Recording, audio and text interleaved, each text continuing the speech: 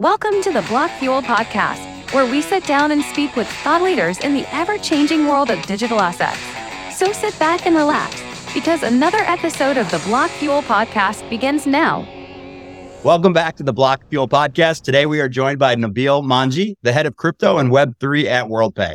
Most people have heard of Worldpay, but for those who have not, can you give us a quick overview, just high level of the business? And now with the recent news of GTCR, how that may affect some of the future plans here for Worldpay. Well, first of all, Avi, thanks for having me on the podcast today. Super excited to be here. So as you mentioned, Worldpay is quite a large company, but a lot of people haven't heard of us. And the reason for that is we're really kind of a back-end payments infrastructure company. So we like to refer to ourselves as one of, if not the largest payment processors in the world, or merchant acquirer, if you want to use industry lingo. What we actually do is we allow merchants, so retailers, online businesses, et cetera, to access consumer payments. So a lot of people don't realize this, but if you run a business like a retailer, whatever it might be, you actually, if you want to accept a Visa card or MasterCard or Apple Pay, Google Pay, et cetera, for most of those payment methods, you have to go through a payment processor like a Worldpay. And so we help clients large and small across all verticals across the world essentially accept and manage the consumer payments. We offer the core payment processing capability, but also fraud and risk management services, reporting and reconciliation services, chargeback and dispute management services. So really anything that touches that core consumer payment experience is our bread and butter. And we have our company that's been around for, depending on how you count it, a couple decades. We've been built through acquisition over the years. Right now, as you mentioned in your intro, we are part of a company called FIS. But as you've seen in the news and as you mentioned, we're going to be acquired by a private equity firm called GTCR. I'm super excited about it. I think GTCR has a great background in the payment space. They've got a great network and experience in operating companies like this. So I'm really excited to, learn from their expertise, tap into their network, and use that to drive growth for Worldpay as a company. The transaction hasn't happened yet. We expect it to close in the first quarter of next year. And so as we get closer to that time frame, I'm sure you'll see us talk more publicly about, our strategy, how it might change, what that means, et cetera. But overall, I'm super excited about it. Yeah, this is super exciting, Nabil, and this is Jody here. I think as we've seen with a lot of, Web3 natives, early stage crypto companies, there's a distrust of existing like Web2 companies and traditional finance businesses. But I actually had a really interesting conversation with early stage fintech in Hong Kong last week, and they were actually really had positive things to say about how Worldpay, past 5+ years has really committed to being a part of the crypto sector, providing payment services to a lot of early stage crypto businesses. Would love to hear how you guys, if you could give us maybe a quick background on when you guys got into the sector, started working with companies, and how you've really built that trust, over the past few years by consistently not going back and forth whether you want to support crypto, but, providing great service and then, building a name for yourselves. Sure. Yeah. So our journey in crypto actually goes back almost a decade, probably way before most people even knew what crypto is. So we started working in the space in 2015. We actually partnered with Coinbase, who I'm sure you guys know and a lot of your listeners will know, and enabled them to be one of, if not the first, large crypto exchanges to accept Visa and MasterCard payments. That sounds pretty basic, but if you rewind the clock to 2015, it was extremely difficult, if not impossible, to find a way to use a debit card or credit card to get into the crypto ecosystem. If you were lucky enough to find an exchange or a broker that took fiat at all, it typically was a wire transfer. It might have a huge amount of FX fees, et cetera. So that's where our journey started. And to be honest with you, we worked with Coinbase, and it was a bit of a one-off. It wasn't a priority industry for us. We didn't have people that understood the space. We weren't really, spending a lot of time and resource on it. But that all changed in 2017, 2018. Obviously, that's when crypto kind of became a word that a lot of people became familiar with as that first, bull market or major bull market took place. And, as a large payments company, as soon as something like that happens, we are closely paying attention. As I mentioned in my intro, we work with clients large and small across verticals and across the world. And so anytime you have a new technology coming about in the payment space, we're paying a lot of attention. And what we decided in 2019 timeframe is, hey, this is super interesting. This technology has a lot of potential use cases, particularly in the payments industry. We need to get a bit closer and invest a bit more in spending time with it. And so that's when we really started to, hire people that understood the space, do some dedicated research and marketing and strategic thinking around it. And so if you ask me, like, how long have we been focused in crypto? I would say about 5 years since that 2018 timeframe. And then fast forward to today, we've got a team of 30, 40 people, many of whom are absolute, crypto nutheads and love the space. We work with 40 plus clients in the space around the world and have gotten really, really familiar, with some of the opportunities and challenges in the space. Could you talk a little bit more specifically about the products you guys offer? Sure. Yeah. So specifically what we're doing is we're allowing exchanges, fiat on and off ramps, wallets, brokers, et cetera, to accept consumer payments. And what I mean by that is we basically enable them to allow their consumers to buy crypto or their other products and services using a debit card, credit card, Apple Pay, Google Pay, local bank transfers, or other local e-wallets or QR code based payments. So it's really kind of opening the door for consumers to be able to transact with the crypto ecosystem. And other than that kind of core payment acceptance capabilities, we call it, like I mentioned earlier, we provide fraud and risk management services, reporting and reconciliation services, chargeback and dispute management services, and also some, off-ramp and disbursement capabilities as well. Yeah. And I think that there's a cool narrative going around of like, you could be super hardcore native into crypto and, maybe you love a lot of these like new crypto focused apps and don't love the big, centralized exchanges, but people really have to take their hats off and say like, hey, Coinbase onboarded, a massive amount of people into crypto. So you really have to, show them respect of being OGs in the space. And I think for you guys, it's a really cool story that you have where you can be like, well, a lot of those crypto purchases in the 2017 bull run, were facilitated on Coinbase with Worldpay. So yeah, I loved it. Hear that near in the space. I'm obviously biased, but I like to think that's at least one of the reasons why Coinbase was so successful in that 2017, 2018 bull run is, as I mentioned, they were one of, if not the only major exchange to be able to accept card payments, which, if you're in the US or Canada or Europe, cards are still a very, very prevalent payment method. Yeah. I guess on the card side, would love to hear more about, Avi and I were looking at the partnership with Visa on how Visa is piloting a new USDC settlement. Love to hear, especially what you see is, for new users not involved in the payment space, what you see is really the value there. Is it speed? Is it flexibility? What are some of the reasons that you would dive in and invest, in that pilot? It's everything. So I actually gave a talk on this at Token 2049 in Singapore a couple of weeks ago. So it's near and dear to my heart. But for those that aren't familiar with the payments industry and how money moves, there's this model called the four-party model, which has been kind of the cornerstone of the payments industry for 50-ish plus years. Basically, since card payments have existed, they have operated using this four-party model. And what the four-party model includes is the first party is what we call the issuing bank. So this is the bank, if you're a consumer, that gave you your debit or credit card. So for example, in the US, I think Chase is the largest card issuer. So Chase would be one corner of the four-party model. The second participant would be a card network. It's like a Visa, MasterCard, for example. And then the third participant would be us, the payment processor, merchant acquirer. And then the final participant, the fourth party, is the merchant, the retailer that you're actually spending money at. And so the way that money has moved in the consumer payment space for the last 50 years and continues to move today is really in a straight line from that first party to that fourth party. So the money goes from the consumer's bank that gave them the card to Visa or MasterCard, depending on which card brand that card is, and then to the payment processor, and then to the merchant. So it literally goes from one party to the second party to the third party to the fourth party. And that's how it works. And that's fine. That model has allowed Visa and MasterCard to have a combined market capitalization of almost $1 trillion. It's allowed other massive card companies like American Express, Discover, JCB, China UnionPay, et cetera, to, evolve and flourish.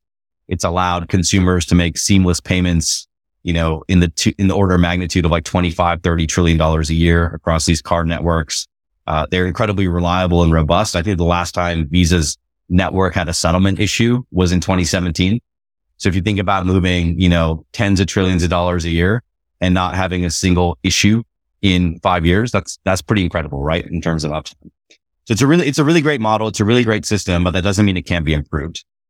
And so as we look at it, as Visa looks at it, we are really excited about the opportunity for stable coins to make improvements, not to disrupt, but to enhance. So if you think about that four-party model, as we all know, when you move fiat, it's not always quick. It's not always cheap. It's not always available on the weekends or on public holidays. And so that four-party model has a lot of, inherent limitations in terms of speed and cost. And what stable coins can do is they can help address that. So imagine if we could have the four parties in that model using stablecoin as their medium of transaction. Well, now you've made it available 24/7, 365 instead of Monday through Friday, excluding public holidays. That's a huge improvement. Mm-hmm. And what if you could make it so that you could do kind of real time or multiple time a day settlement without incurring massive amounts of per transaction fees? Well, stablecoins on the right layer one can do that. And in today's market where interest rates are at a multi-decade high, getting your money faster is a big value driver when it comes to working capital or the ability to earn yield on deposits for our merchants, et cetera. So we're just at the kind of precipice of this. Visa in their announcement, talked about really us and one other player that have worked in this pilot. If you look around the world, there's hundreds, if not thousands of payment processors. So the penetration is extremely low right now, but the promise and the value proposition is there. And so we're continuing to invest in innovating with Visa, with MasterCard as well. And we're excited about what that means for enhancing the four-party model in the future. Yeah, I think it's super excited to see a name like Visa, right, get into the space and seeing obviously Worldpay, FIS, and we just spoke with Broadridge, and so we're seeing this transition, right, of a lot of institutions. We were just at permissionless. There's a lot more institutional brands that are coming in, and you're starting to see the dust settle on some of these pump and dump, NFT projects and things like that. You mentioned you were just at Korea Blockchain, and you're going to Hong Kong for an event. As you've seen some of these more institutional players kind of come into the space, I'd love to hear like any learnings that you took from other companies, maybe at Korea Blockchain, that you'll take back or just think we're interested. And then I'd like to throw a fun question in there too. Something non-crypto related that you met someone that was really interesting in the space too over at Korea Blockchain. Yeah. So lots to unpack there. I would say for me, it's less about specific learnings or takeaways, and it's more observing how different countries and different regions are thinking about things like regulatory framework or how different sectors of their economy are investing in or looking at the space. So for example, in Singapore, they're being quite progressive when it comes to stablecoin regulations, example. Mm-hmm. So when I was there a few weeks ago, there was a lot of talk about that. And you go to Korea and it's different, right? There's not that many people talking about stablecoins there. So for me, what's been interesting is just observing those regional differences and what that means in terms of, again, what sort of enterprises and institutions are investing, what sort of capital and talent those markets are attracting in the crypto space, et cetera. And then my favorite takeaway from Korea Blockchain Week is actually not a person I met, but a food I was introduced to. So I'm quite an adventurous eater. I will eat almost anything.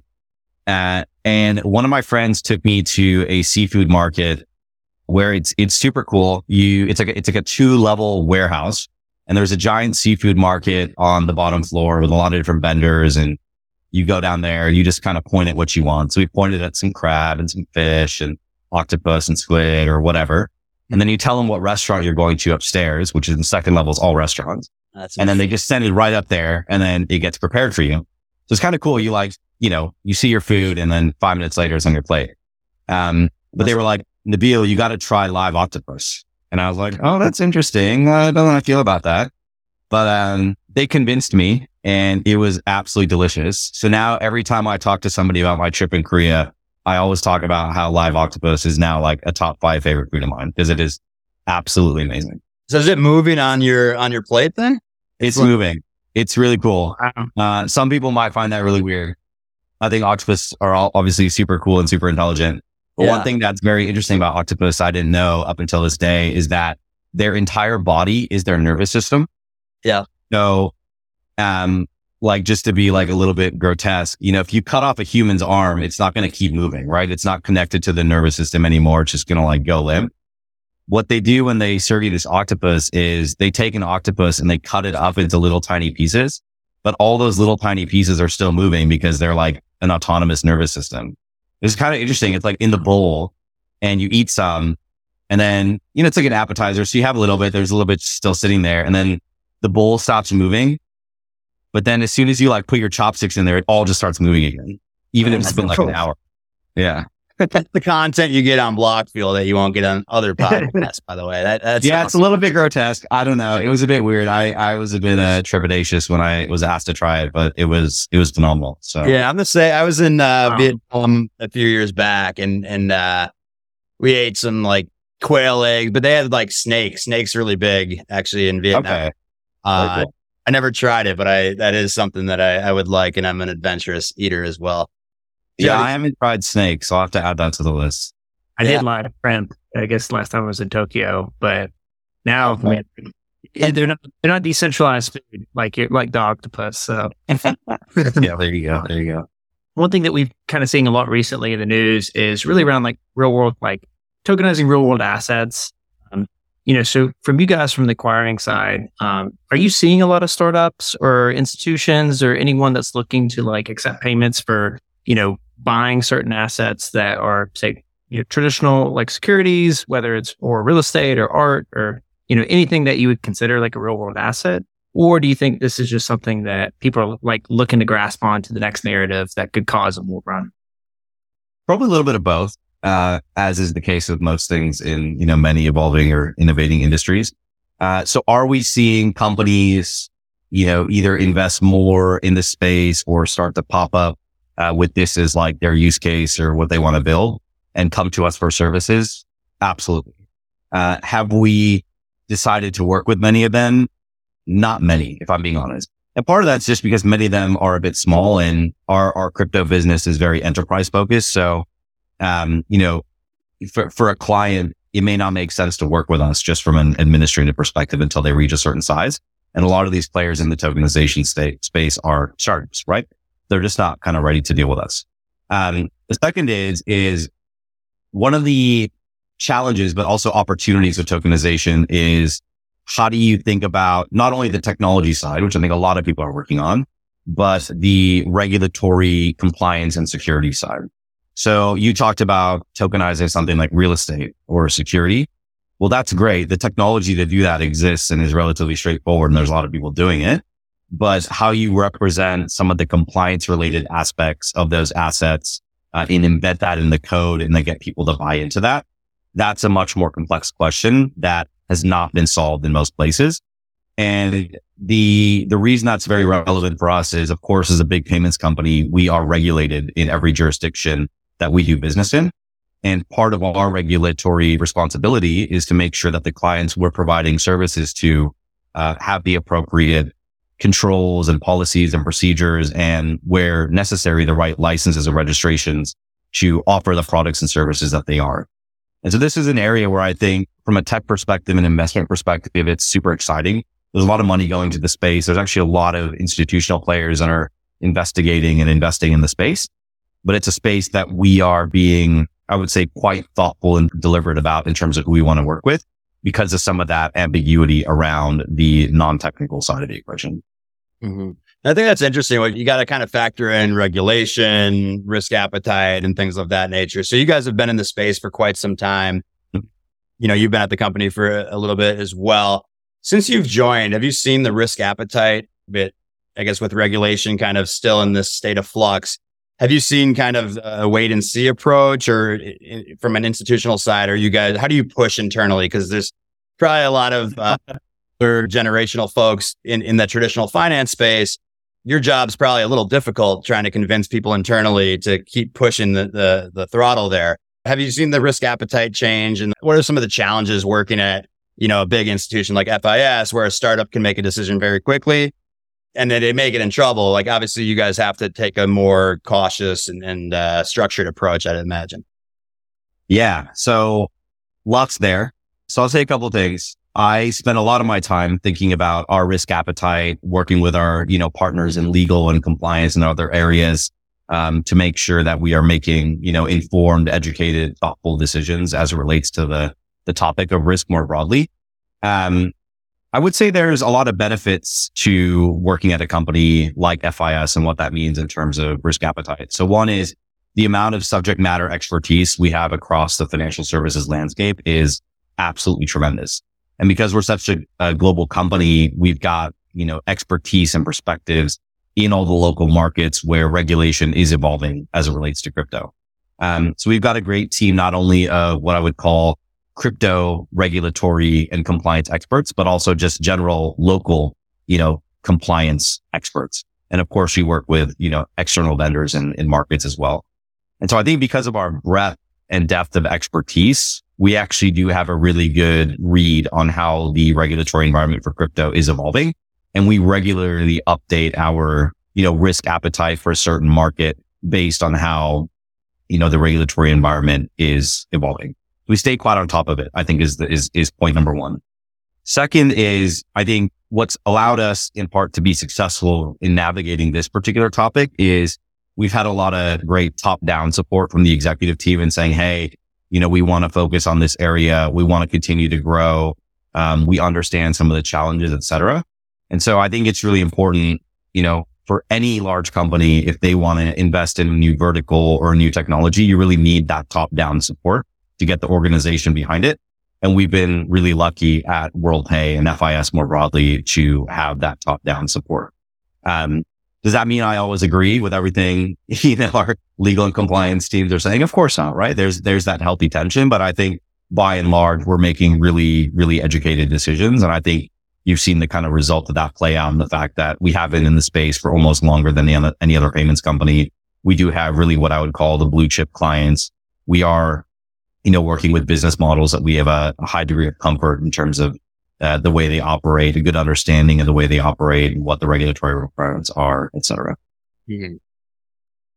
Yeah, I think alongside that, it's good to hear, having, smart leaders, in the organization that are making good decisions, thoughtful decisions, listening to people on the ground like yourself that go into these events. Mm-hmm. I guess when you're speaking with leaders, internally and they're seeing the news on, different countries are rolling out CBDCs and, central bank digital currencies. How have you had, if you could share, conversations with them around, you're probably speaking with more of the crypto native side, and then they might see potential opportunities working with, say, larger sovereign governments that are looking at programs, and, how have some of those conversations gone?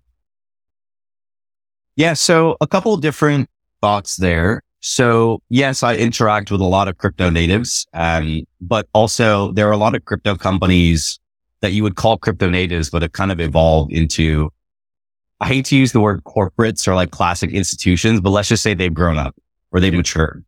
So think about a Coinbase or a Kraken or a crypto.com.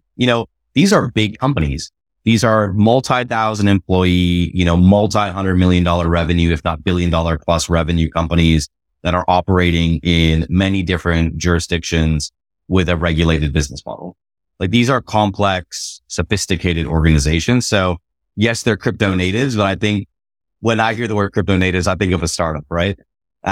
So we kind of see both. We see the earlier side of crypto, but we also see the more mature, sophisticated side of crypto. So we're able to understand that perspective. And then of course, we do work with a number of governments around the world, on a variety of topics, whether it's payments or, broader fintech or banking infrastructure, especially with our parent company, FIS. And what I would say is we keep a very close pulse on how CBDCs are developing around the world. We've got a couple of folks at FIS and Worldpay that are experts in the space. We're involved in a couple of consultation and pilot programs with various banks. So it's definitely an area that we're paying a lot of attention to.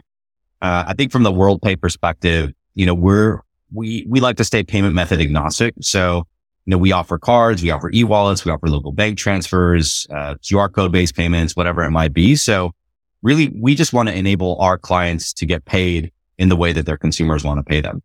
And so if and when CBDCs come out in the markets in which we operate, and to the extent they become, legal mandatory tender and or a preferred method of payment from consumers in those countries, we will absolutely look to be able to support that. So definitely a space that I personally am excited about in terms of the amount of investment going on there. I think it's not a coincidence that almost every developed economy central bank is looking at CBDCs.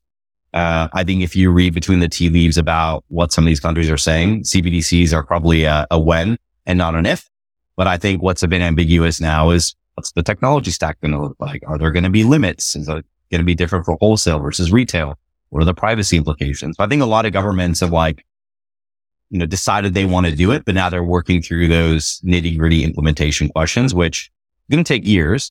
But obviously when you roll out a new form of legal tender, that's a pretty big deal. I think one of the more interesting, negative feedback, not against Worldpay or FIS, but industry as a whole, right, is the kind of the thoughts around environmental sustainability. Obviously, that's a hot button topic.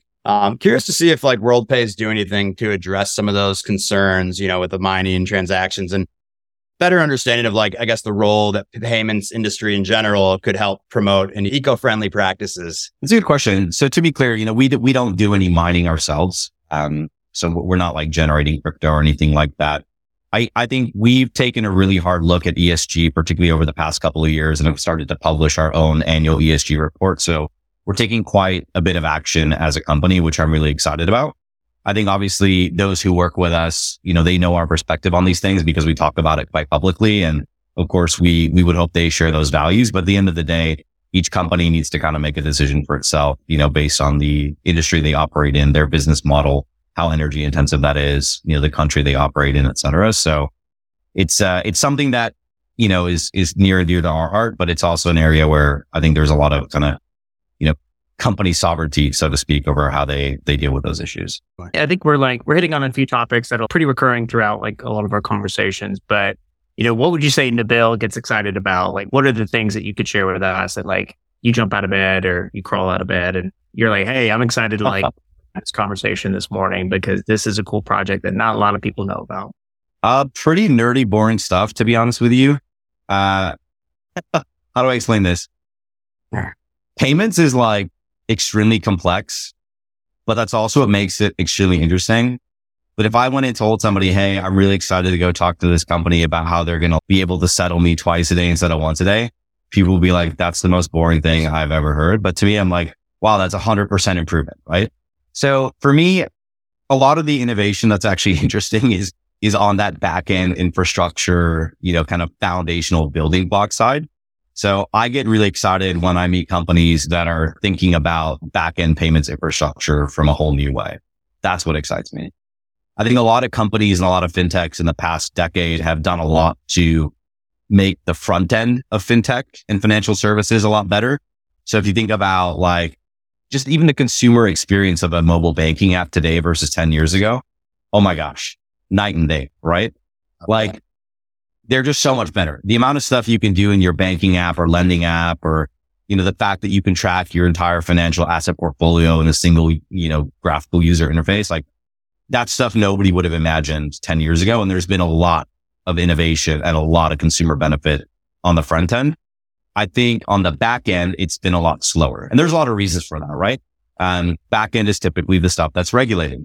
Back end is the stuff where you can't have a single point of failure, where you need to have 100% uptime, not 99.999%, right? So there's a lot of reasons that backend moves a lot slower in terms of iterating on the technology or delivering step changes in terms of increasing value. But that's the stuff, at least, that interests me and where I think the bigger opportunity is from the addressable market perspective. So you kind of touched on this a little bit, but looking 5 years, 10 years down the road, the name change kind of from crypto, which had a negative connotation, people are starting to call it digital assets, right? So how do you see kind of just the overall feeling towards the industry changing, I guess, as more institutions start to come into play? Well, I hope it's on that kind of positive trend and continues that momentum. What I would say is interesting is in traditional finance and, the people I talk to, pretty much everybody knows about crypto. I think 5 years ago, that wasn't the case. But today, I think if you walk up to someone that works in a bank or works in a fintech or like a adjacent service provider or something like that, they probably know what Bitcoin is. They probably understand, at least at a high level, what distributed ledger technology is, et cetera. I think what I hope 5 years from now is yes, the reputational challenges of the past years are behind us. There'll be closure on certain things like the FTX lawsuit that just started with SBF, et cetera. And I think by that point of time, you will have things like CBDCs in circulation. You may have large banks and enterprises dealing in tokenized assets, et cetera. So I hope the conversation is less about, is it legitimate? Is it good? More towards like, how can it help my business? How can I leverage it, et cetera? No, this is fascinating. It's always interesting to speak with some of the larger institutions that are in the space. I think one thing I mentioned when I was speaking with Carol House is I think there just needs to be more conversation, right? And being, I guess, transparent with folks that are more Web 2 native who may have lost a lot of money in the first market and they joined during the downturn. I think it's really important to kind of hear from some of the thought leaders in the space. And so really appreciate you coming on here today to the Block Fuel podcast, and definitely hope to see you around at some of the conferences. Yeah, definitely. And again, thanks for having me. Hopefully we can meet in person soon.